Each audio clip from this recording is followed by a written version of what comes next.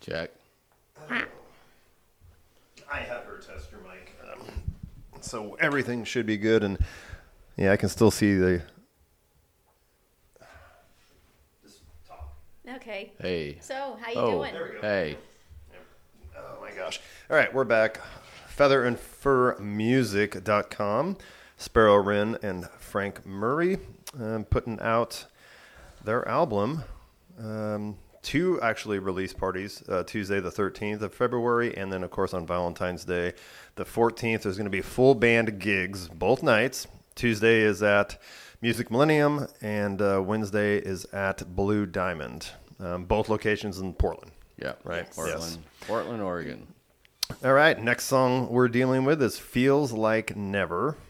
Whoever wants to jump in. Yeah. So, "Feels Like Never" is actually a song that I wrote in 2018.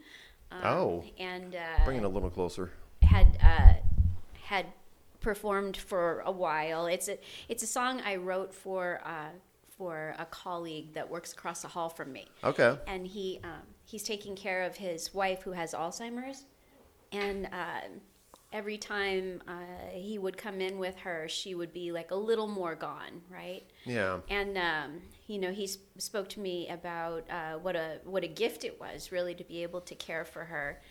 So the song is about the way the people that we love are constantly like leaving us little by little. So it's not just the case with Alzheimer's, right? It really is the case with all of us. Everything we love is going away piece by piece and bit by bit. Yeah.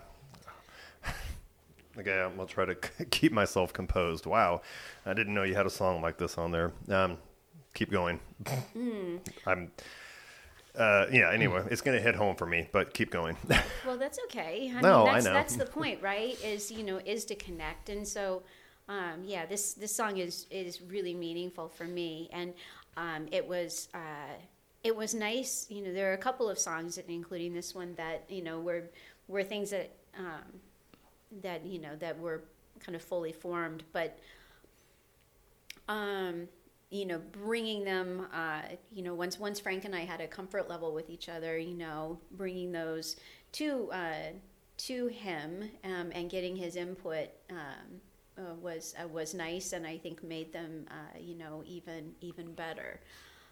So I appreciated that comfort level of working with Frank and being able to bring him things that meant something to me. So this was a song you had already written and had performed at your acoustic gigs? Yes. Oh, okay. Yeah. And then obviously brought the idea to him. And what did you kind of just... Well,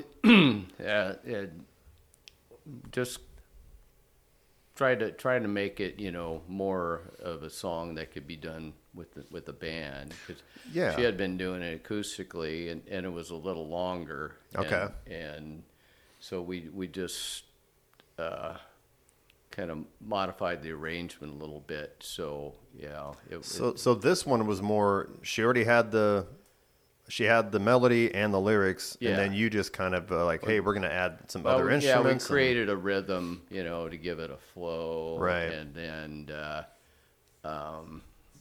the little bass part and some other guitar parts. And It's kind of the opposite of what, at least my perception is. A lot of people will strip down fully formed songs and make them an acoustic version. You hear that happening all the time. This was kind of the reverse. Yeah. Which I don't think's as common, but maybe it is. Well, yeah, I mean, it goes both ways, but the thing with all our songs, we want to be able to do it either direction, scale it down so Sparrow could play it acoustically at one of her shows. Yeah. Or, it can have a life as with a band too. Right. So yeah, we cut the first two choruses. We cut them in half, and then did the full chorus the third time through, and then that left space for some nice lead work, some good solo work by Frank. Which, in all cases, I think having that instrumentality, and particularly Frank's instrumentality on things, he's got such a gift for communicating emotionally with his guitar. Okay. That making the space for that in the song was lovely. Yeah, I liked And it. you were on your 2-week timeline, just like with every other song, a week to. Well, although this might have went a little faster because you already had a fully formed song. Yeah, I spent a little time on my iPad, playing with ideas, but Yeah. and in comparison with some of the others, it was, slightly different animal. Right. Yeah. There were a couple of them that that were a little bit different. As we got closer to the recording session, and we thought about what we were going to be bringing into the studio, we changed our process just a little bit because our timeline changed a little Okay. bit. Yeah. Did you do any singing on this one? Background, nothing? Okay. Yeah, Sparrow did it all. It was. I've never harmonized with myself before. Is that weird? And it's really. I really enjoyed it. Obviously, not something I can do. In the solo show. Right. But it was nice to to be able to bring more emotion to the song. With the benefit of being able to add a harmony and add the lead work and Brady's beautiful work on the organ. I think he added the organ on this one. So it was really nice, and it makes me really, really happy that this song is out there in a different kind of a way now. Oh, so you mentioned an office mate, somebody. He's still around. He is still So around. he's gonna. Has he heard this yet? This version of it? He's aware of it, but he's not really been able to hear it Okay, yet. but eventually right? he will, especially once it's released out there. Well, we'll see. Yeah, I think it's a little close for him right now. Yeah. Right now his wife is still with him. And Okay. I'm sorry. I for some reason I thought she had passed. Okay. Yeah. She's actually not living at home anymore. She got to the point where she's in in other Assisted living. yeah, Memory right, care. right, yeah, because of wandering and safety issues. And so I hope that at some point it's something that that he's gonna feel comfortable enough emotionally to hear. But he's aware that I wrote it for him, and Yeah. he's aware that it has this life that it's taken on, and that makes me happy. Yeah, but into the current situation and circumstances, it could be hard for him to listen to that. I can Yeah. totally get that. Yeah. So you mentioned harmonizing with yourself. The demo tracks for this, were they all done in your studio downstairs here? We did those here. Yeah. And in one of these rooms too, we just basically sang into the iPad. Oh, okay. Is that how you got like a track that she could then go back and harmonize to? Because Yeah. you'd have to record her once. Yeah, I mean, you just that's the cool thing about nowadays with any digital recorders. Yeah. You can record a couple tracks and then just do another track. Harmonize yourself, do another harmony. You could be like Queen. But you're doing it so you're recording some vocal tracks directly into the iPad? Yeah. And now I'm assuming, are you using like a USB mic into the No, iPad? you just, I mean, you can do all the above, or directly into the iPad. Just the microphone on the iPad is good enough to It's pick. good. It's good enough for a demo. For just a rough demo. And, Okay. And if your environment is secure enough, you can actually get a decent sound. Really? But I wouldn't use it as a final product. So the finishing process when you actually went to the studio with Timmer and Timothy and everybody else and Brady, whoever else was there, it's a lot of names. But then you had to recreate the harmonizing process when you actually put the final cut down. Yeah. So Right. what was that like? Well, again, like Frank made that really easy for me because he's got a really good ear for where the harmony should be, on the third, on the fifth, on the seventh, where it okay. should come in at.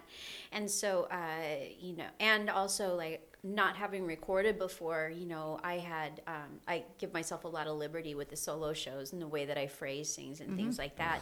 And so he, kind of identified my bad habits in working with myself. So I understand, where to cut things off and how to phrase things so that they'll match up better. Okay. And so because we had done that work together ahead of time, it made things very streamlined and very fast in the studio. I felt much more confident, and I was kind of freaked out before I went to the studio, right? Working with studio musicians. I'd never done that before. Going to an actual studio, never done that before. And I was really concerned, going into it, that because I was the newbie, that I would be the one that would, mess everything up for everyone else. So everybody else is waiting on you. Yeah, come on, Sparrow, get it right. How many times do we have to do this, right? In my mind, that was my back talk. And, thanks to the pre-work that Frank and I had done here, that didn't end up being the case. I didn't end up feeling like the dumbest kid in the room, which was really a blessing. So I don't want to get too much into the weeds on this, but it's interesting to me. Once you go to the actual studio to do the final recordings, she's in the booth for whatever it is and laying down the first vocal, and and then you're recording that, you're monitoring, and then when she goes back, you basically have the headphones on and you're listening to your first track in your headphone. Yeah, and you singing. just the whole band is just playing in there, and then you just singing along. So the second time you do it, you're hearing your first vocal. Oh yeah, Correct. And you're harmonizing to it. And are you kind of are you in eyesight of kind of giving her direction as she's doing it, or just no? I mean it's once you've worked the part out, that's fine. If we were both singing harmonies together, which we did, then we need to be in eyesight. Okay. Because eye contact is key for because if you're just slightly off, you can hear it on a recording. Yeah. You want to sound like one. Yeah. And you almost need the visual cues of the mouth moving. Yeah, the visual, not having the visual cues is a nightmare. I've been in that scenario in the past. Okay. And, it's doesn't work. And then, so she would do a take, and then you could listen back to it, and then maybe give some feedback, or did it not take that many takes? She nailed it. Nice. It was nice, and again, it was really strange to not be able to see anybody. That was something. This was one of those that session. Okay. Yeah, I hadn't really anticipated that. The majority of the recording session, I had my space, but I could see everybody else. I was seeing them through some glass primarily, but I could see everybody else.